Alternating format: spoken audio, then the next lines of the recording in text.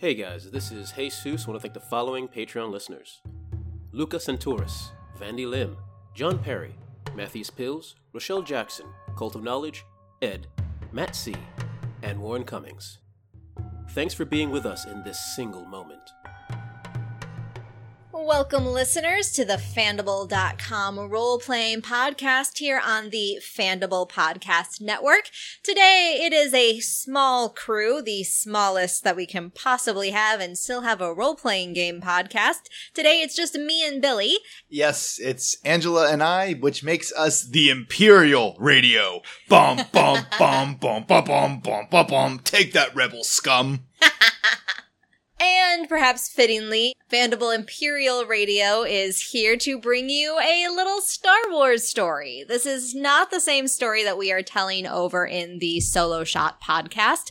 Today we're actually playing a game called A Single Moment. It's created by Toby Abad. And it is a game that is designed to be a samurai tale, but because Billy has yet to meet a game he can't hack into Star Wars, and when it comes to pop culture depictions of the samurai, Jedi are really close to samurai, we felt that it was a fitting homage. So I hope, Toby, that if you listen to this, you enjoy the riff that we are putting on your game. I know you're a big fan, so I'm sure you're not going to mind, right? So to give you a quick overview of a single moment here, this is the story of two warriors, we're going to say, who have come together in a single moment, and they are facing each other, prepared to end each other's lives. And through flashback, we are going to reveal what brought us here. Ooh, I'm excited. It should be really fun. We are learning this game today, so please bear with us if there are any snafus or hedging as we figure out the best way to tell this story. But I'm very excited to tell the story of two Jedi. Let's hear it. What brings us to blows? So how do we start, Angela? All right. Well, first off, clearly we start in a galaxy far away. Yes. Okay. Obviously. Thank you for clarifying that. So a long time ago, in a galaxy far, far away, two Jedi meet. My name is Valnev Adessa. My master was Fatim. This is my tale. Coming out of the weeds is a human male, and he says, "My name is Devkati. My master was Master Fatim. This is my tale." It is a time of war in this galaxy far, far away, as the Emperor has shown his true colors and issued Order 66. We stand upon a forgotten battlefield, on top of a forgotten wreckage of a Republic cruiser that crashed long ago on this planet that no one has stood on for quite some time. A perfect hiding spot, but now is a perfect time for a fight to be had.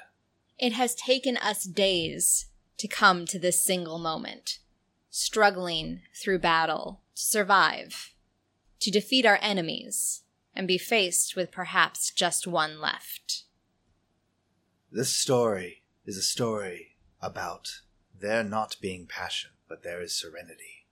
On this battlefield, the two Jedi stand, lightsabers drawn, ready to fight. But in this single moment, they remember what brought them here.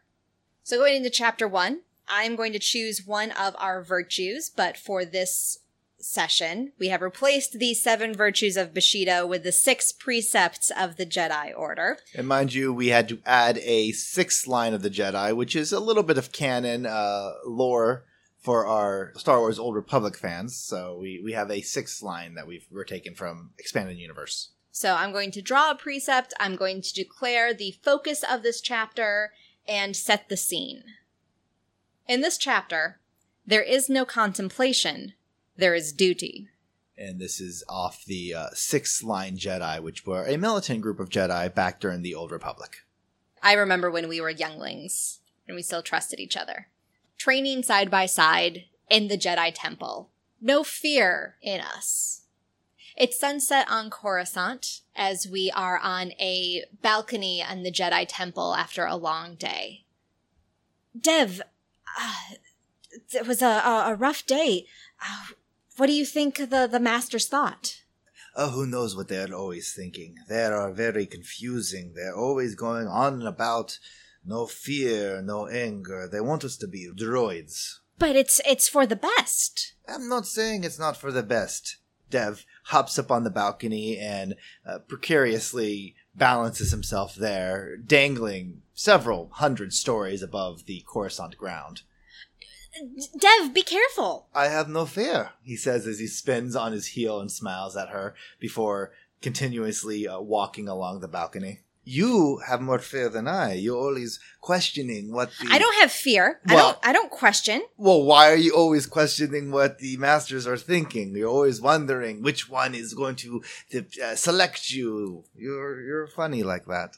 I'm anxious for what lies ahead, and I just want to be best positioned. You're always planning. You need to live in the moment. Open yourself up to the living force. That is what they teach me on my planet. My people, we believe that the force is everywhere. It is through the world, and to try to plan ahead is like trying to guess where the ripples go on the water. It does not work so well. You should just trust in the force, like I am trusting now, I say as I kind of lean back, the wind whipping my braid a little bit, and I kind of lose balance for a brief second before I catch myself, and I smile, and then I hop off the balcony, and right next to you. So I feel like I was presented with a choice there to either accept you saying that I am fearful and questioning. Mm-hmm. You say you are always trying to plan in the future, and I'm saying you should live in the moment. What's your choice? Do you believe in me? Do you trust my think? Or do you keep your belief? You're right. I need to stop questioning. Absolutely. Trust in the Force and trust in the Masters. They will know where to guide us next. And then who knows, Monday the Force will be whispering in our ears all its secrets. So because you won that conflict, basically, that debate, I give myself a token. Great. So what are you doing tonight? What am I doing tonight? Everything is... I am listening to the Force and waiting for it to tell me what it wants me to do. Most likely it's going to be peeling tubers, because one of the Masters, that is one of the favorite assignments for me. But we are also taught that we should not be sitting in contemplation. If you're just waiting for the Force to speak to you, that's not taking action either. Well, maybe I'm not waiting for the Force to speak to me. Maybe I'm waiting for you to speak. What is it that you want to do tonight? I usually go to the library to study more. The library? Yes? That sounds exciting enough. Or, I hear whispers. Near the library, there is a long hallway, and sometimes first-year Jedi Knights and Padawans of advanced training, they walk in the hallway, but they do not exit on either end. They claim that there's a hidden elevator somewhere along the hallway. I mean, I haven't been able to find it, but maybe you and I could find it, yes? I know what you're referencing. Yeah, you do. Yeah. Unless you're afraid, Miss... I'm not afraid. Of course. Unless you're afraid Master Donan will catch you and yell at you and tail you back to the library. I'm not afraid. Then I say let's go and have a little bit of adventure. Yes? Okay. All right. He slaps her on the shoulder before gripping it and pulling her off the balcony and heading into the temple, deeper into the temple to continue their search. What do we do if one of the Masters sees us? What do we say? We say we're looking for a hidden entrance. They'd probably find it hilarious that we have fallen for such a trick. But, well, I mean, that is the truth, which is something that we strive for. But I don't know if they would appreciate the joke. Master Fatim does not seem like he has a strong sense of humor. The Master Fatim doesn't seem like he has a strong sense in wanting to choose who will be his Padawan. If we're not so lucky, we'll both end up following that man in every boring lesson he teaches. Master Fatim is very, very wise. He is very wise, which is why he is very particular on which Padawan he picks. You'll know he is over 200 years old, I hear. He has only ever chosen 6 Padawans, and each time there are 2 Padawans each. Jedis usually only have 1 Padawan, but nope, he believes in doubles. Knowing my luck, I'll be stuck with Havok. Havok and me traveling with a team. That will be delightful.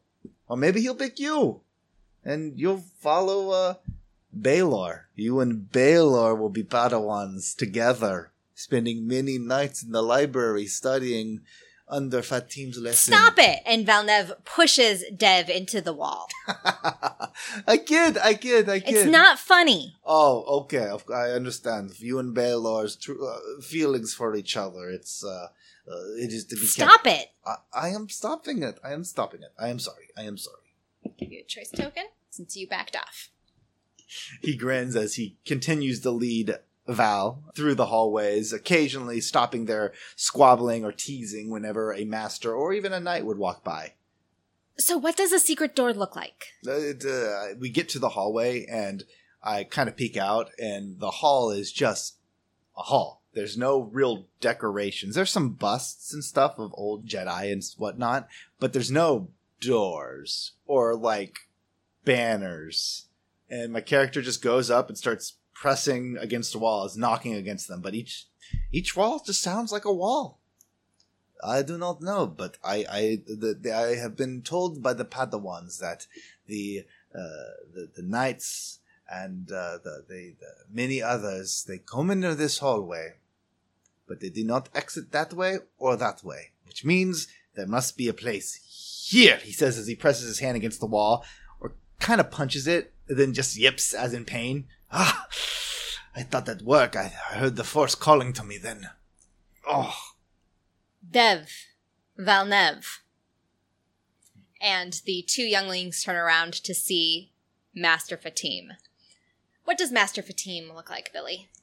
Master Fatim, he is a incredibly, you would almost describe him as weak-looking Bothan. His hair's gray, his eyes are milky, he has wrinkles upon his snout, and he's actually starting to bald in a few places along his neckline, oddly enough.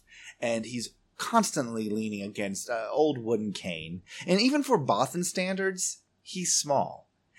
People actually call him, behind his back, of course, Fuzzy Yoda. Which, of course, no, I'm sure he's heard and probably not liked, but that's kind of what we get from him. He's a Bothan, pretty short, incredibly old, and also leans on a cane. What are the 2 of you doing here? We were, Dev Bravado kind of falters at this moment. Val and me were just examining the busts. We were looking at the busts. The Jedi busts.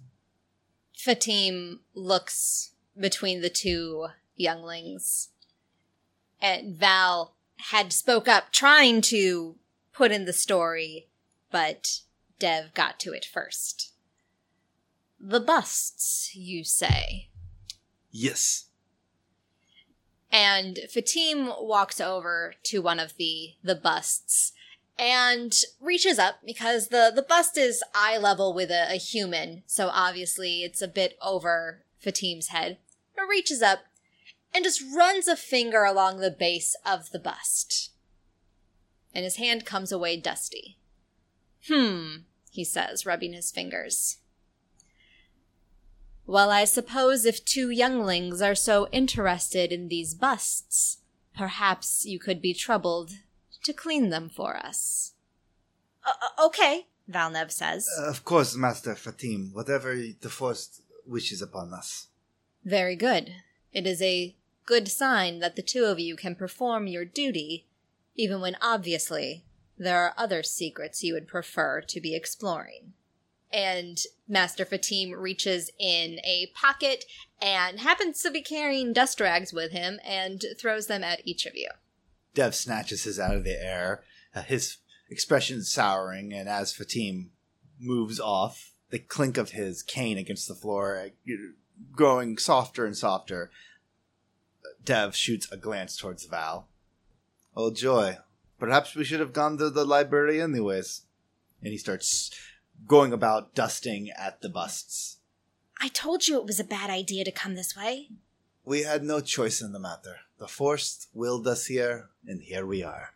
And as Val is putting her elbow into polishing one of the busts, Force didn't will us here, you willed us here. Yeah, and we, as younglings, as 13, 14-year-olds, we go about scrubbing this thing left to right, up and down, for a good solid hour, occasionally teasing each other until we finally get to the last statue. Did you find a door? No, I've been looking.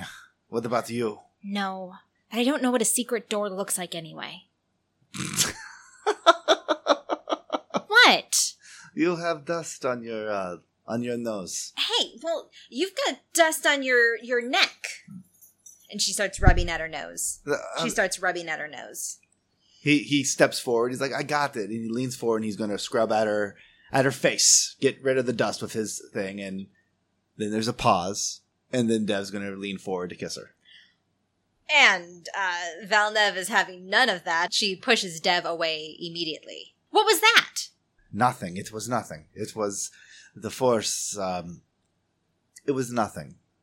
You can't always just roll back on the Force. My civilization has been doing that for many years. Absolutely we can. It's the reason that all good and bad things happen. We're not here for our previous civilizations. We're here to be Jedi. It was nothing. Let it go. Fine. Just don't do it again. It was nothing. I didn't do anything. I just... Well, not do it. Don't... Whatever. Why are you getting so caught up in this? Because we are here to perform a duty to the galaxy, and part of that duty is no attachments. Not to our past civilizations, and not anything like that with each other. Anything like what? Nothing. And no attachments to our past civilizations. Just because you were born without a civilization or... Hey! What? What, do you never question who your mama is, your papa is? No. Why not? Because that is not what we're here to do. That is the problem with you Temple-born. You've never been outside these walls. The first thing you remembered is being brought up, probably raised in the temple. Me? I at least remember some of a mother who loved me, a dad who loved me, a sister. But you? No, all you know is duty and rules and following not what the Force says, but following what they say and what's written all over. And don't break the rules, don't do anything fun. You have a sister? Had a sister.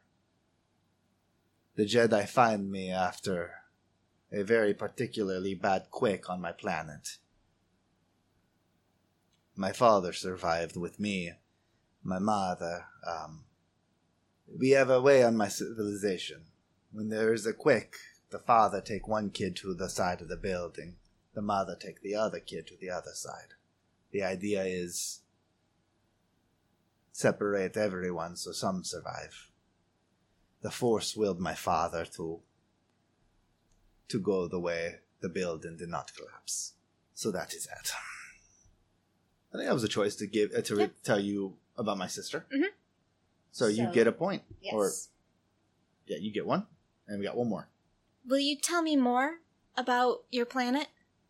Dev pauses for a second before looking over his shoulder, and he shoots her a wry grin before saying, I would, but I'm afraid you'd be too attached by then. And with one last swipe, finishing off the dusting, he is throwing the rag over his shoulder, and he is just marching away. Okay. How'd that go? Good. So, all right. Eventually, the scene's focus will reach a climactic point directly about the focus of the chapter and will require a resolution. This should come after all 7 choice tokens have been assigned. At this point, both players grab their choice tokens and replace them with an equal number of dice. 3 dice. Both players can choose to add extra dice to their roll. Each die they want to add, they earn a scar. And then both players decide which samurai represented the key virtue best in the chapter. That samurai also has 2 extra dice to roll. Oh, if you're going by no contemplation duty, it's absolutely you. So as you walk away, we're both going to roll our dice, and whoever has the higher total is going to get to narrate how this scene actually ends. Okay, I'm going to take 2. I'm going to take 2 scars. Okay.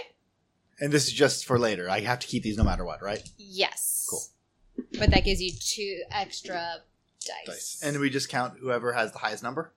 Yeah, you add them all together. I think 24. 23. Okay. So yeah. I get to finish. I get to say the final word. Yes. As he's walking away, he turns on his heels and walks backwards and flashes a wry smile. And he says, "You're very pretty when you follow the rules." And he gives her a wink, probably something he learned from his father. And he turns back away, leaving a either annoyed or blushing 14-year-old girl. Okay.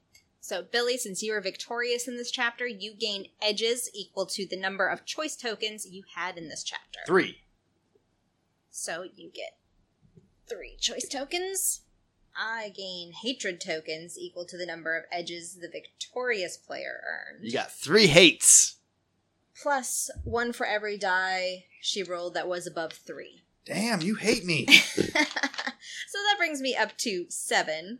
Damn. Hatred. So we're going to need more hate die. Oh, but these are for I got 2 scars and 3 edge. So, chapter 2. You are the active player. And I should also note that in that scene, I was establishing the coveted character, which was obviously Master Fatim. We both want to be chosen by Master Fatim. So, you get to choose a virtue for our next scene. There is no chaos. There is harmony. And you can choose either the second or third key focus, as I've chosen the first already.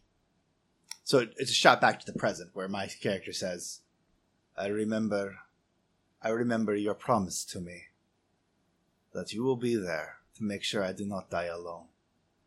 And now what is our scene? From bubbly, bashful, and annoying younglings to Padawans to soldiers. Years have passed, and the scene starts off with a pair of Padawans running desperately across a broken battlefield as they dive forward, a large explosion happening behind them from a droid turret. They crash down into the trench before kind of pressing their backs against the wall, gasping heavily, and Dev looks down and clutches at his side. A blaster wound is there, and he definitely looks like he is not doing so well. They gasp for a few seconds before he kind of lets out a wince and falls forward and presses his arm against Val's shoulder, trying to keep himself up. I've got you, come on! I don't know if I can continue. The droids are going to continue to press their advance. Fatim said we needed to hold this plateau, or the battle is going to be lost. So long as we are together, we can make it. You have always been so idealistic. I hated that about you. It's not about ideals, it is about following the code. In times of crisis, it's more important than ever. We ignore the chaos that is around us and embrace the harmony between us. And there's an explosion overhead, and we see a couple of Republic soldiers run by as they start aiming. They hop into the trench, aim over us, and start firing away. Yes, the harmony. Can't you just feel it? Come this way. And she's going to pull you a little deeper down the trench into a little inlet that has been carved out of it, probably by a bomb at some point. Let me see what happened. Yep. He's actually going to follow her. He's going to take her advice, and he kind of falls down, leans back, and helps her open up his robes to show what looks like It actually is not a blaster wound that got him. There was an explosion of a droid nearby, and it looks like a scrap of metal went into him, and there's a hulk of burning metal just kind of stuck there like a dagger. But since I went with you, I think you have a choice. So that's yours? So since you went along with me, that choice favored me giving you the choice token. Cool. It's not that bad. Oh, not so bad. It feels so good, too. Okay, I need you to focus within and take a deep breath. And on the count of 3, 1, and she pulls it out.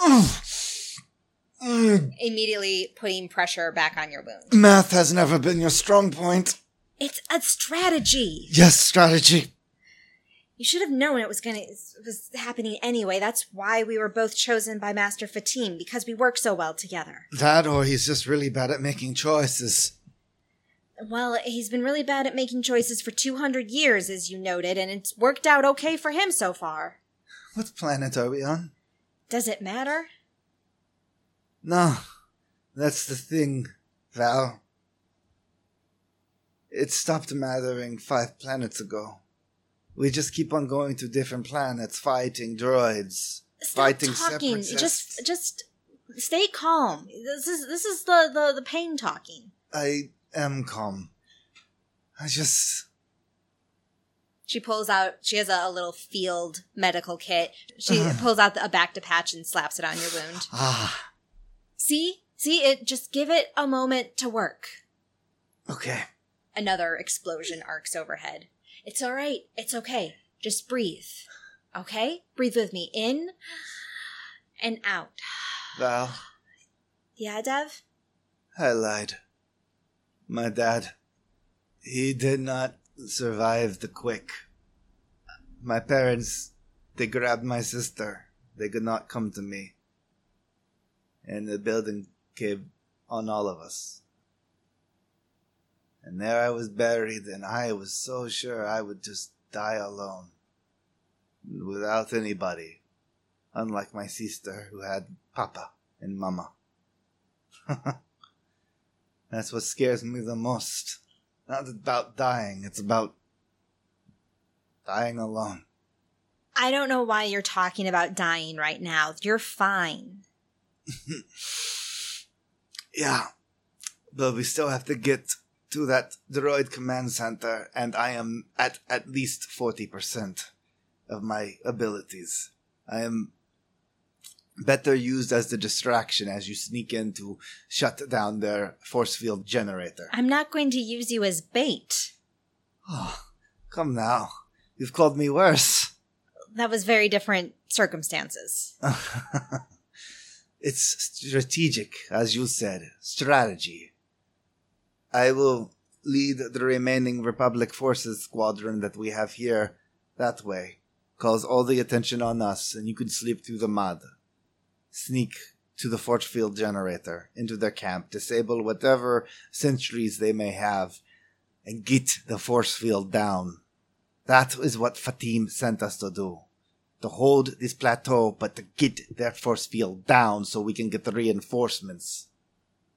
I'm not going to leave you here in the mud.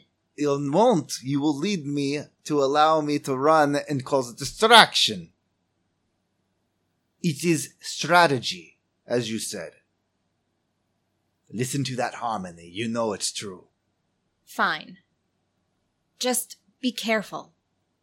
He stands up before reaching into a pack, and he pulls out a thermal detonator, and he offers it to you. You might need this more than I. Take it. Fine. She takes it. As we start making our way towards that squadron of Republic troopers to tell them our plan, we suddenly hear something over the communicator. It's a broken up transmission. Mayday, Mayday, we're going down. And suddenly overhead, it looks like a Jedi starfighter, meaning a Jedi is piloting it. And how he got past the planetary shield, we do not know, but he is desperately trying to wrestle control of the starfighter, but it seems to be failing. And in the distance, we see a crash occur in a mountain, and the radio goes silent before finally it crackles up again, a much weaker voice. Mayday. melee. This is Padawan Makiv. And Dev shoots Val a look. The mission's changed. You need to go to the Padawan. We cannot go to the Padawan. We have to get the force field down. The Padawan knew what he was getting into when we started this war. It's a Padawan, Dev. He's probably not going to make it. Sir, ma'am, we hear from behind us as these troopers are waiting for our decisions. And Val looks at Dev again and starts issuing, she goes to issue orders to the soldiers. You two, run that direction. You need to distract those droids. The other of you needs to get those shield generators down. We'll go see to the pilot. Dev, he walks forward and snatches the thermal detonator out of Val's hand and tosses it towards the troopers who are going to be causing the distraction. Excuse me, sir. You two soldiers who are going to be the wonderful distraction. What are your names? Sir? Names. I know that you clone troopers give each other names. Stevens. Rubio. And Dev nods his head. And that's when the operation starts. The two soldiers hop into like the lone tank that's still kind of firing, and they're moving forward to cause as much of the distractions as can, as a couple of the other troopers are going to try to sneak through. I think there was obviously a choice, and it went in my favor, so you get to keep a choice token. As they roll off, another shelling happens, and we kind of duck down for a second, kind of getting really close to each other, and my character mumbles, "It's a sad thing when the Jedi realizes that the 3 names that he heard in the last 2 minutes, most likely only one will come out of it alive." Stop being such a pessimist. Let's go. It's not pessimism. It's harmony. And he stands up, and yeah, we're going to head off towards the Padawan, the downed, across the battlefield towards that mountain in the distance. It's probably like an hour of just heavy running, and it's probably a little bit longer because Dev is wounded. But he's following along, occasionally activating their blades to fight the droids that are also there to investigate the crash. We have to get there before the droids do. Better, easier said than done, he says as he slices through a Droideka as it rolls up in front of him. And they continue to run at a quickened pace, probably helped by the Force, going through trees, along cliff sides, whatever they can to get to this mountain. And finally they get to an area where they look up and they see that there are 2 ways to get to the Starfighter. Dangerous ways climbing up the cliff face, where the Starfighter is kind of embedded. The safer way, but longer, would be going up the cliff's path. We should go up the path. We don't got time. Would be lucky to get to him in time if we go up the cliff now. But your wound. Yeah, and the Padawan is wounded too, but you seem more concerned about that than me. That brings Val up short. Dev, that's not what this is about. He waves her off, shaking his head. The Padawan, he's not going to survive long, and if he gets taken by the Separatists, you know Padawans do not usually return. How long ago was Teramain taken? Okay, you climb first. I'll be behind you. Enjoy the view. And yeah, he's going to start climbing.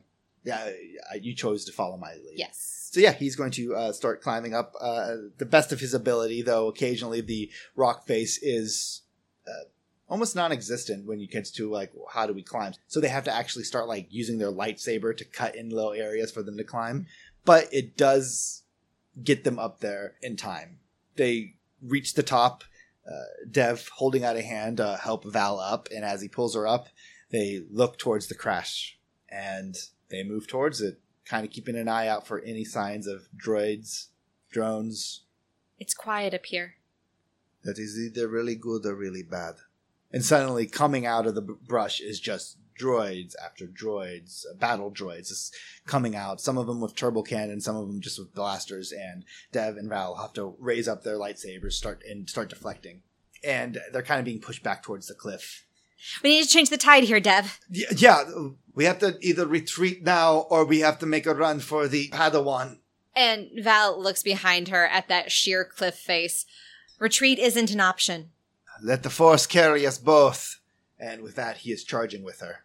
And they're slicing through these droids, spinning, sending ripples of force or just random rocks and tree branches into these droids, completely wrecking them. But the droids just keep on coming. And they get to the Padawan's starfighter. It's kind of a smoking mess. And with a slice of his lightsaber, Dev cuts open the cockpit door, and Val kicks it open to find. And this is the victim of... If you want it to be the victim. It would either be the victim or the catalyst.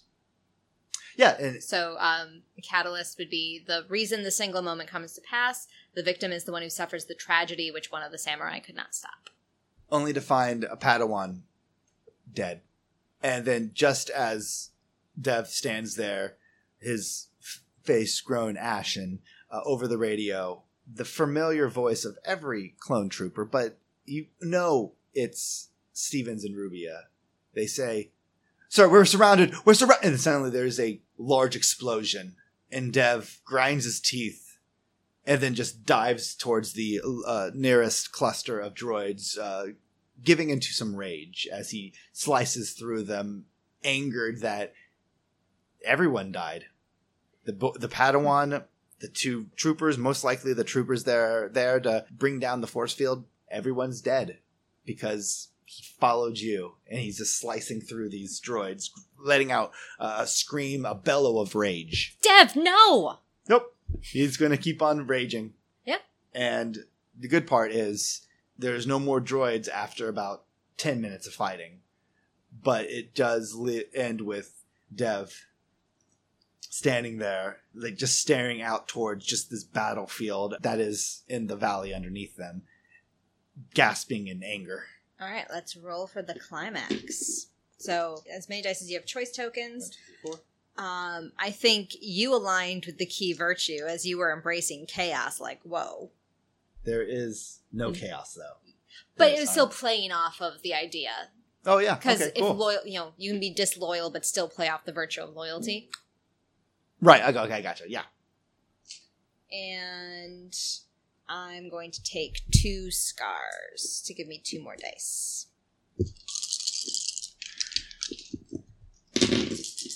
Ugh.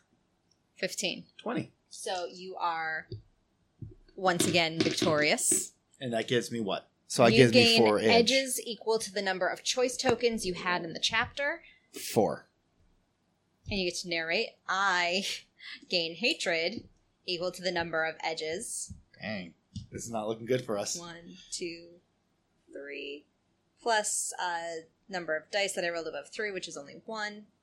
Dev stares down at the valley as he watches the droids just move over the remaining forces of the Republic soldiers, the clone troopers, even some of the Jedi. And he finally just says, "We never got the force field down." And he finally falls to his knees as he just watches people die. And he says, "And there they are. You know, they're so close together, but they're all dying alone." And Val crouches down next to Dev. I promise, Dev, you will not die alone. And then, this is a pretty good third chapter. Our virtue. There is no death. There is the Force. And our focus is the moment you crossed the line. Me? What? Or you? Oh, no, it is me. Well, Oh, no. yeah, it's you. Okay. Back on the battlefield with the 2 Jedi facing off against each other, Val says, I remember what you did that began all of this. And we go back to 2 days ago when we first landed on this planet. Again, a planet that neither of us knew the name of. We don't know if any sentient being has ever set foot on it in this vast, vast galaxy. We needed to land. We were running out of fuel, and the Emperor's forces were fast behind us. We need to find cover, find some place to hide, Val is saying as she's getting out of the starfighter, throwing off her helmet, and making sure she has her gear before she runs into the underbrush. Dev, he kind of follows you out of the starfighter as well. It's one of those starfighters where there's 2 seats, one for the back, one for the front. And he lands, looks around before mumbling, "Oh, the places you bring me. This isn't the time for jokes. There's always time for jokes. Our entire livelihood is one big giant joke." Just, let's get into the jungle here. The good news is most of the other crashes scattered around will hide us for a little while from that, he says as he points up, and there's a Republican ship kind of far in the distance hovering in the atmosphere. And he grabs a couple of survival packs, tosses one towards you, throws it over his shoulder, and he's following you into the jungle. You're following me. You get the choice token. Val leads the way into the jungle, sometimes having to climb over some of these wrecks that you've mentioned. They're just too large to walk around. What's happening? What was that? We heard it over the radio, and what do you think happened to Master Kenobi? I do not know. All we got from the communication was that the troopers are not to be trusted, which, by the way, the most obvious thing I've ever seen. I knew they weren't supposed to be trusted when they started shooting at us instead of the separatists. Something about Palpatine winning, I don't know. I did not get the full message. I didn't understand what I was hearing at all. No one did. And Dev kind of frowns before looking away. It is, we did our best. We sent out the message, the fragments fragments to those that are in the outer rim. Hopefully they'll get it before they get close to the temple and not catch the eye of these. He points up towards the Republic shuttles that are now kind of descending as the troops are clearly going to start landing soon. Away from us. They don't know where we're at, but they're clearly starting to send squadrons to the ground. Do you think others are here, or is all of that just for us? Well, I do not know. Just all this attention for the 2 of us. I feel like the luckiest princess in the ball. Didn't take you for a royalist. Well, what can I say? When you feel pretty, you feel pretty. We need to come up with a game plan. There's a cave not too far away that looks like we can push some brush in front of it, maybe some of the wreckage, and they will give us time to rest and come up with a plan. Something that you're so keen on doing. A plan? We need to contact Master Fatim. Yes. Yes. He kind of lowers his gaze briefly before nodding his head. You don't think that we're just letting ourselves be... If there's no exit to that cave, aren't we just making ourselves sitting Gungans? No, of course not. We don't have those really ridiculous accents. We'll be fine. We need to rest. We've been flying in that thing for the past 28 hours. And most of that has been dogfighting. I am exhausted. You're right. Let's go.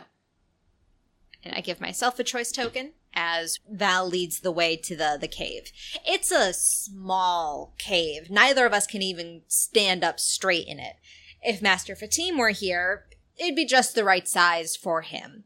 And it's almost less of a cave and more of an outcropping. We're beneath an outcropping. So it goes in for a couple of meters. There'd be space for both of us to lie down and still be obscured from above. And on the sides, there's some crumbled rocks on the sides, but mostly it's covered by crawling vines. I don't think we should make a fire. No, we'd attract too much attention. We'd just have to rely on the glow sticks, I say as I crack open one of the glow sticks and throw it on the ground. Dev falls to the ground, leans back, his hand going to his old wound injury. Bacta can only do so much, but there is still some lingering issues with that area. Some torn nerve endings that never quite healed. He's 99% ready to go, but still a little bit off. And he leans back against the wall and closes his eyes briefly for a second before adding, "Do you want to take first watch or second watch?" I can go first. I can go first. No, it's okay. I've got it. I got it. You've been flying most of the time. I'll take it. Trust me, I'll be fine. Okay. And yeah, Dev is going to be watching the front of the cave. Val curls up in the back of the cave. She's using her survival pack as a makeshift pillow as she drifts off quite quickly, just exhaustion overtaking her. Dev, while you are sitting watch, you can hear the Republic shuttles overhead. You can hear trooper footsteps in the distance. No one is quite coming close to the cave. After an hour of making sure you're sleeping, as I hear troopers, not too close, but close enough that I can hear them, their communicators, Dev stands up, walks to the front of the cave, holds out a hand, and some of the wreckage is pushed aside, and he slips through, and he's walking towards the troopers. The troopers are in a standard search pattern. You have recognized this from training that you have done. They're in pairs. Each are sweeping an arc of the jungle before them with their blasters ready. And as soon as you step out, 4 of them all turn towards you who are in this area. He walks forward and holds up a hand. I've done my part to Palpatine. This is where Master Fatim is to meet us. The agreement was Val and I would get to go and live free. And he gives them a set of coordinates towards where the landing zone that we never quite made because we were shot down. And he walks over and takes a seat on a fallen log, and he looks towards the troopers, who seem rather perplexed. And he's like, call it in. He releases some numbers, which is a cipher that is basically showing that this is all authentic dealings. And that's going to go in your favor, so I get the token. As 3 of the troopers keep their blasters focused on you while the 4th one calls it in. And you hear some quiet back and forth across their communicators before that clone trooper looks to the others and nods, giving the command to let you go. He stands up as the stormtroopers move away from the cave, kind of watches them, and then he just turns around. When you get back to the cave, Val is just waking up. Did you go somewhere? Just to check for water, he says as he reaches in, he grabs like a water skin and offers it to her. What did you see? They seem to be heading out, far away. I'm afraid that Master Fatim, they seem to know exactly where his shuttle is going to be landing. They seem to be converging on that area. Val sits up straight. Well, then we need to stop them. We can't stop them. Or we need to warn Master Fatim. If they're going in that direction, we can get back to the fighter. We can send a message, tell him to abort. The fighter is destroyed. It's not space-worthy anymore. We are not going to make it on that time. Fatim, the Jedi, all of them, they're just lost. We lost. But the only difference is we at least know that we lost. And now we can just stay and hide and hope that in the shuffle we aren't picked up like the rest of them. Why are you giving up? I'm not giving up. I am being guided by the Force.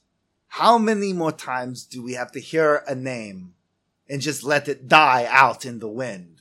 Stevens, Rubia, McKeeve, Corin, McTow, Tiervo, friends, Padawans, to fight in a war that we don't even care about anymore. Fighting toys! And after which we are just being tossed aside by the Republic. Why not just move away from this mess? Why not stop living in the temple? Be ourselves. Get away from all this disaster. We don't do any of those things. Because we are guided by a higher force. A force that tells us that we do not give in to our passions. And in return, we are granted the serenity to keep moving forward and to look out for those that continue. The people that you named, yes, they are gone. But you know as well as I do that there is no death. They have rejoined the living force. They are part of the living force. And that makes their families feel better at night. Oh, that's right. They don't have families because they're just clones. You don't have a family. No, Val, that's what the thing you never understood. I do have a family. You are my family. And I will do anything in the galaxy to keep my only family alive. I have lost one family, and I will sacrifice the galaxy to never lose another. I'm going to give you a choice token because Val is not swayed by your argument, and she pushes past you. If you won't do what's right for Master Fatim, then I will. And she marches out into the jungle. A telekinetic wave slams into her back, and he's trying to send her right into the wall. It does so. I'll take the token. And the wind is knocked out of Val as she hits the wall and slumps down. You don't hold her against there. You just knocked her back against it, and she slumps down to the ground. And as she rolls onto her back, suddenly there's a boot on her chest, and there's a lightsaber just a few inches away from her face. This is what you do to family? No, I sacrifice everything for family. And with that, pulls out his radio, clicks on a frequency, and suddenly he's listening to the clone troopers talk. And they're like, "We're approaching. We see the shuttle now, sir." What are you doing? How do you have that? I made a deal that will keep you safe. And despite all of her high-minded Jedi talk of forsaking emotions, forsaking passion, that's a bit much for Val, and she is going to also draw upon the Force and force push you off of her. Yeah, I'm going to let you have it. My character, not expecting such a strong push, is thrown off of her, slamming painfully against the side of the wall, knocking himself out. And now she is free. She knows where the clone troopers are converging on Fatim's coordinates. All right, and my character is unconscious. Let's do our final roll. So, maybe not unconscious yet. My character lays there, unmoving. Let's do our roll. All right, so our virtue was there is no death, there is the Force. Did one of us embody that more than the other? I think you kind of, like, you were saying no. My thing was I believed in death, and you believed that, no, there is no death, there is the Force. They moved on for a higher purpose. I would give it to you. All right.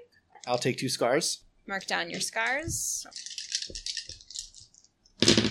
21. 22. Jeez. All right, so you gain edges equal to the number of choice tokens you have. I have so many edges. Yeah, well, I gain plenty of hatred. 1, 2, 3, 4, 5, 6, 7, 8, 5, 10, 15. I have 19 hatred. Wow. So I get the... So yeah, since you're victorious, you get to narrate how this chapter ends. It's a shot of someone moving briskly through the forest, trying to get towards the coordinates where Fatim's shuttle is landing. And overhead, you actually see Fatim his shuttle flies overhead. And you know he thinks he's undetected. He's here probably to pick up his Padawans and get the hell out of here. Even though he has to sneak through the Republic forces to get here, but he's not going to abandon you guys. And you get to a clearing where his ship is starting to touch down. And suddenly you feel a force rip you back and slam you against a tree, and standing behind you is Dev, and he holds you, pins you there for a second as you struggle, and then you see the door of the shuttle open up, and Fatim waddles out on his cane, looking very worse for wear, and there's just a pause as suddenly he just gets a sense of everything, and he looks around, and he spots first you being pinned against a wall by the Force, then his eyes travel to Dev, and Dev is just staring straight at him. Fatim kind of cants his head to the side, looks left, looks right, and then just kind of lowers his head as accepting. And that's when the clone troopers pop out of the brush and just fire into him.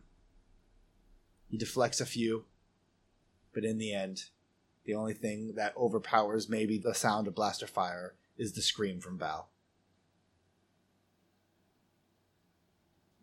All right. So we have resolved our third and final chapter, which means we now deal with hatred. Billy, do you have any hatred? No, I have nothing but love. I am the best man here. All right. So I have 2 options. I can either channel my anger or let go of hatred.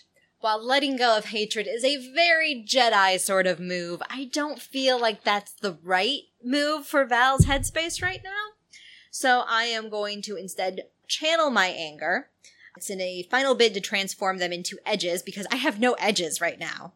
So I have no way of acting in the finale. So I'm going to roll my hatred and hope that some of them are even. we've got 11 total scars, 10 total edge. All right. The finale. A single moment. When all chapters are done, the story returns to the opening scene. So whoever had the most hatred acts first as the attacker. That's me. So in our duel here, I'm going to attack first. And each exchange requires an edge dice from the attacker. The defender rolls a die for free. So we should have as many dice as we have edge. How much edge do you have? 10. So you've got your full 10 dice there. It's the d6s. And each exchange from the attacker takes 1 edge die. You get to roll against me for free. I can use up to 2 more edge. Like if I really want this blow to land, I can add 2 more. You still are rolling just 1. The loser gets a scar. On ties, both players have locked blades and must blind bid more edge than the other in order to win the lock or get a scar. So scars are important once edges are all used up. Once the player is out of edges, the other player has an opportunity to commit a killing strike. Each remaining unspent edge translates into an automatic scar that the defender receives if the attacker wins the exchange. So if the defender has more scars than the attacker, the defender dies and is defeated. The attacker narrates how the story ends. If the attacker, however, still has more scars, the defender is merely defeated. The attacker narrates how the story ends. And if the attacker fails in the killing strike, the defender can attempt a sudden turning of the tables. Cool. Yeah, okay, let's do this. All right. The clone troopers eventually evacuate the planet, leaving its sole surviving inhabitants. The former Jedi partners, both who were apprenticed under Master Fatim, left to their own devices, one having betrayed the other. As they stand, face to face, lightsabers drawn, they bear the scars of many days of fighting each other, of trying to survive in a hostile environment. And it all comes down to this. Val stands there with her blade activated. It is an icy blue color, similar to the color of her eyes, as she grimaces at Dev. I never should have trusted you. And with that, she leans in, attempting to just take a direct shot at your torso with her lightsaber. All right, so I get the roll. Yes, so I'm only going to roll one of my edge dice, and whoever has the higher number wins the attack. 4. So narrate defending. Yeah, she lunges at me, and instead of striking at the lightsaber, Dev throws up a hand, and a rock slams against her body, kind of hurting her balance, and her swing goes wide, and he rolls away, strikes another pose, and then he's actually going to take a swipe at her hip. Attack. You can use more edge if you want. Just 1. Okay. 5. So do we get rid of edge every time we use it? Yes, when you attack, you set the die aside. Since I get to defend for free, so I get to keep that. Right. So I rolled a 5. Val rolls out of the way as your lightsaber comes down towards her. She gets her feet back under her, crouching, and swings her lightsaber at your knees. And I'm going to add a second edge to this. And I can only defend with 1, right? Yes. But you still succeed. My character, he kind of jumps up and somersaults over her before landing on the higher ground. And he looks down and says, "You're giving to anger." I gave myself to anger a long time ago. It has led to hatred. And my character is going to jump down and try to slice at her. All right. And he's just going to use 1. 2. He comes down on her, slicing at her, but instead of going for a killing blow across the face, the chest, whatever, he kind of nicks the side of her chest exactly where he's also been wounded before by that droid explosion, and he lands, spins, and then he just points towards her once more and says, "This is not you. You're angry, I understand, but you are giving yourself to darkness. That is not what I wanted." You should have thought of that before you aligned with the ultimate darkness in this galaxy. And she is going to attempt to use the Force on you. You see out of your peripheral vision, she's not using the Force on you, but in your peripheral vision, she's picked up a wing from a crashed starfighter, using 1 edge to try to... 5. 6. You're doing really good. My character jumps up and kind of runs along the wing and does somersaults off that and lands in a crouch. And then he's actually going to, as she throws that wing, he's actually going to kind of spin it and make it come around to hit her in the back. Missed it. For once, my roll is better. As you spin the wing back around towards her, she just lifts up her lightsaber and it cuts through that wing like it was tissue paper so that it falls in two on each side of her, leaving her silhouetted for a moment between the hot molten metal of the wing that her lightsaber separated. Stop trying to quote the Jedi Code back at me, Dev. You never believed in it. You never believed in anything. And she runs at you with her lightsaber again. What? Just one die. 6. 5.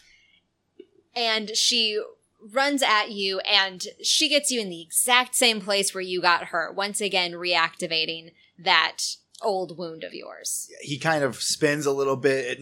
Your lightsaber more nicking than piercing, but it definitely hurts the muscles around there. And he kind of falls to a knee before saying, "That's not true. I always believed in you." And he throws out his arms, trying to launch you in the air with a telekinetic blast. So mark that you got a scar. Each time you lose, you gain 1 scar. So you got 1 scar. Yes, I've already got it there. 4. Ooh, a tie. So this is where we blindly bet the number of yeah. So we can't reveal it to each other. So hide your dice. What? And then we're just going to hold up what we are betting. Okay, ready? Yep. Oh, we both picked 1, so we tied. I throw up my hand to hit you with a telekinetic blast, and you hold out your hand to hit with telekinetic blast, and there's just a moment of just building energy before when we both launch backwards, slamming into the ground, into the tree, into some wreckage, into the ground. So we have to give up what we just... Oh, yeah. Yes, what we bet. Yeah. But I was defending that round. But you still... Yeah, I was just making sure I had the right count here. As the dust clears, Val is the first to stand back up, and her blue lightsaber once again reactivates, the only thing that is visible for a moment until the dust completely clears. Stop hiding, Dev. Come out and end this. That's all we have anymore as Jedi. You hear from the darkness around you. All we can do is hide. All we have been is hiding. I'm just accepting what we have already become, a shadow of our former selves. And suddenly his lightsaber blinks on, his being a green, a bright, vibrant green, and she's not so far away. And Val does a quick spin because he's on the opposite side of her body so that she can come along and try to get him in the back. 5. All right, let's blindly bet. Ready? Yep. Go. Listeners, we both bet 0. So you were defending, so you don't have to set aside your die. I do have to set mine aside, but no scars for either of us. Yeah, you swing at me, and I parry, and there's a crackling of the blades as they meet, and we kind of lean forward into each other. The only thing right now illuminating our face in this dust cloud that's still just permeating the area is the glow of our lightsaber, and I just see the rage on your face. And I'm just going to throw a knee right into your stomach. Okay.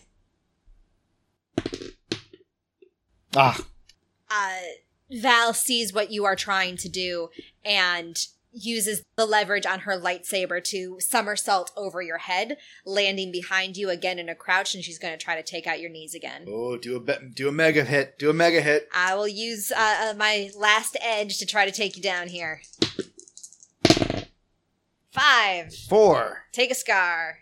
So you're out of edge. I am out of edge. So the other player has an opportunity to commit a killing strike.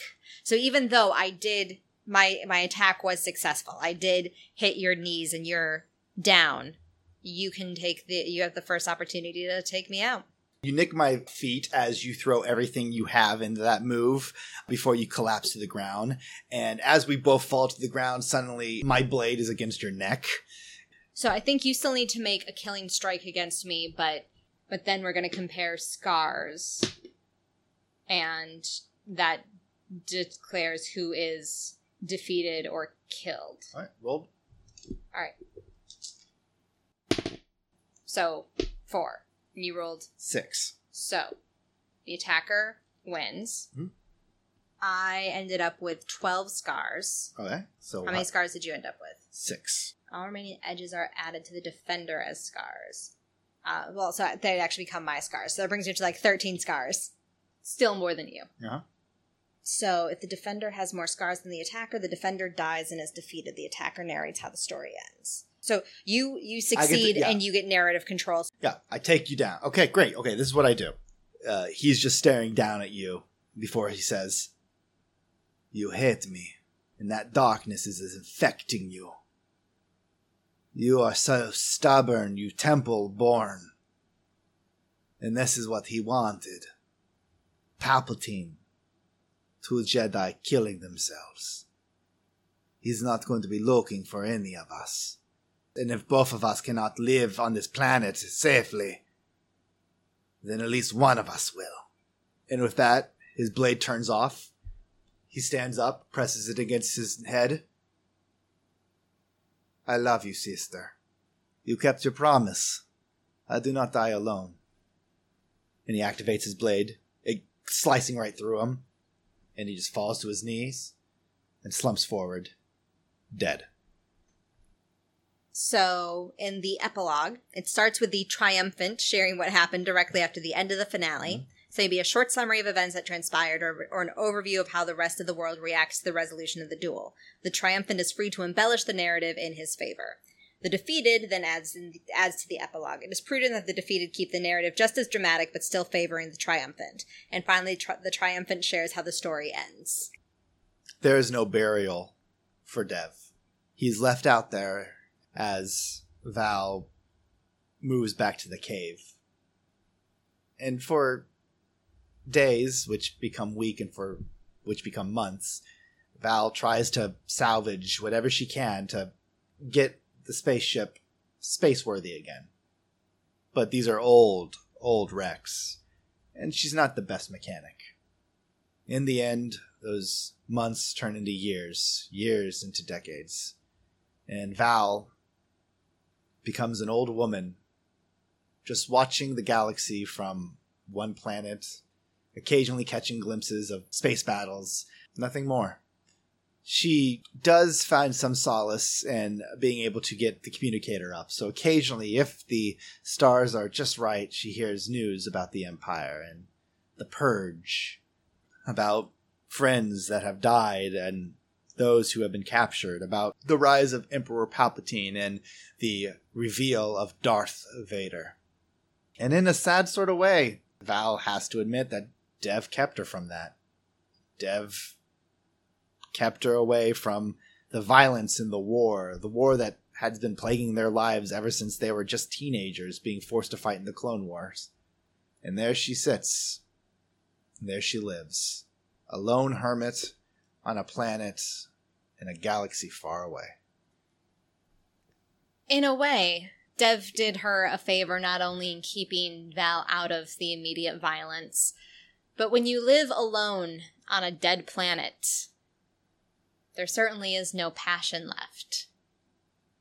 There is serenity, as Val comes to accept that she's never going to get one of the ships working again, that nobody is ever going to come looking for her, for better or worse. And as the years go on, and part of Val doesn't even remember the spoken word anymore, the communicator crackles again. Music and celebration. Something happened over this planet, Endor. Something with the Emperor. It's cause for celebration for somebody. But Val doesn't remember which side she was on. Val wakes up one morning to the sound of engines. And she walks out, confused almost, from her hut that she's made out of scraps. And coming down from the clouds, it looks to be a saucer, maybe a YT class. And she cants her head to the side, confused, as she just walks towards it, not afraid. And the ramp lowers for a second, and she just hears talking as she approaches. All right, sir, this is the Planet Kid. It looks a little bit rusty. It's fine, Han. And walking out is first a Wookiee carrying a bowcaster who stops as soon as he sees Val.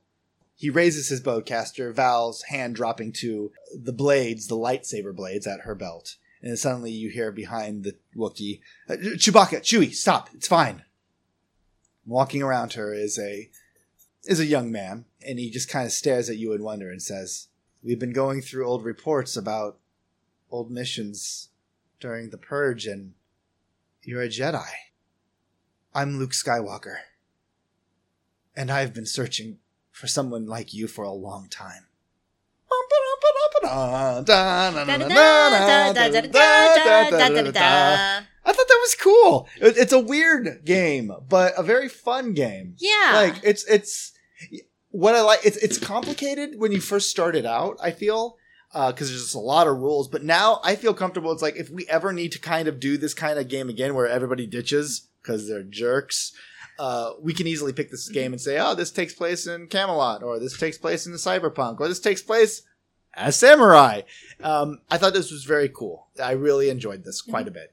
I think it certainly helps, since Billy and I have no experience with this game before, but Billy and I obviously are very adept at playing games with just the two of us. So as you know, the rules say that whoever is the active player is the one that makes kind of final decisions and hands out these choice tokens, whereas because we're on the same wavelength, Billy and I are just kind of taking tokens back and forth as we are getting more into the system. And it's like, we don't need to interrupt to say, like, that was a choice that was in your benefit, so here's where the token goes. We're just like, yeah, that's for me. Yeah, no, I liked it. So this is, if you guys are looking for a game, a 2-player game, it's GM-less, definitely give, I'm surprised, for a person who plays the solo shot where I'm the player and you're the GM, you would think I'd love 2-player games, but a lot of the GM-less games, 2-player games, I'm not a huge fan of. But this one I actually think is very fun and actually well done. A little bit of crunch, but not so much at all that it hurts. It's just, it's a large learning. You need to learn a lot quickly, but once you get like the 5 steps, you got this. Yeah, I would say it's not crunch, because to me at least crunch implies like math. Okay, there is not really math in rules. This is a GM-less game with a little bit of effort that you need to do up front. But once you've got it, and it's very flexible. We played it with 3 chapters because we have to pay a babysitter to play these games, folks. So time is money. So we only played 3 chapters, but you could do as many chapters as you want for as many virtues as you have. There's rules in here to make it, you could do like multi-generational stories. If this is a feud that has gone on forever, I would love to play like the Hatfields and McCoys. Right. In something like this. And there is in the core book for A Single Moment, there are additional play kits. There's a rom-com. There is pulp action. There's a Knight's Tale. And then I believe there are also additional source books that have extra play kits, but it gives you the really quick rules for here's how you come up with your own play kits, and it's basically set what your virtues are for the setting that you're in. And I'm like, I know the Jedi have a code. Yes. And in fact, we even have a book about it, so that's where we grabbed our Jedi precepts from. Yeah, no, I enjoyed this. I really had a fun time with this. So, great job, Toby Abad, and thank you to Alan Barr, who was the one who recommended we play this game. So, this was a great little find. So, if you're interested in buying this game, I think it's on DriveThruRPG. It is. Grab it. It's not that expensive. It's worth every penny. So, yeah, Fandible, 2 thumbs up on my end. What about you, Ange? 2 thumbs up as well. Thank you, Cisco. Thank you, Ebert. Thank you, everybody, for listening. And this is the Imperial Radio.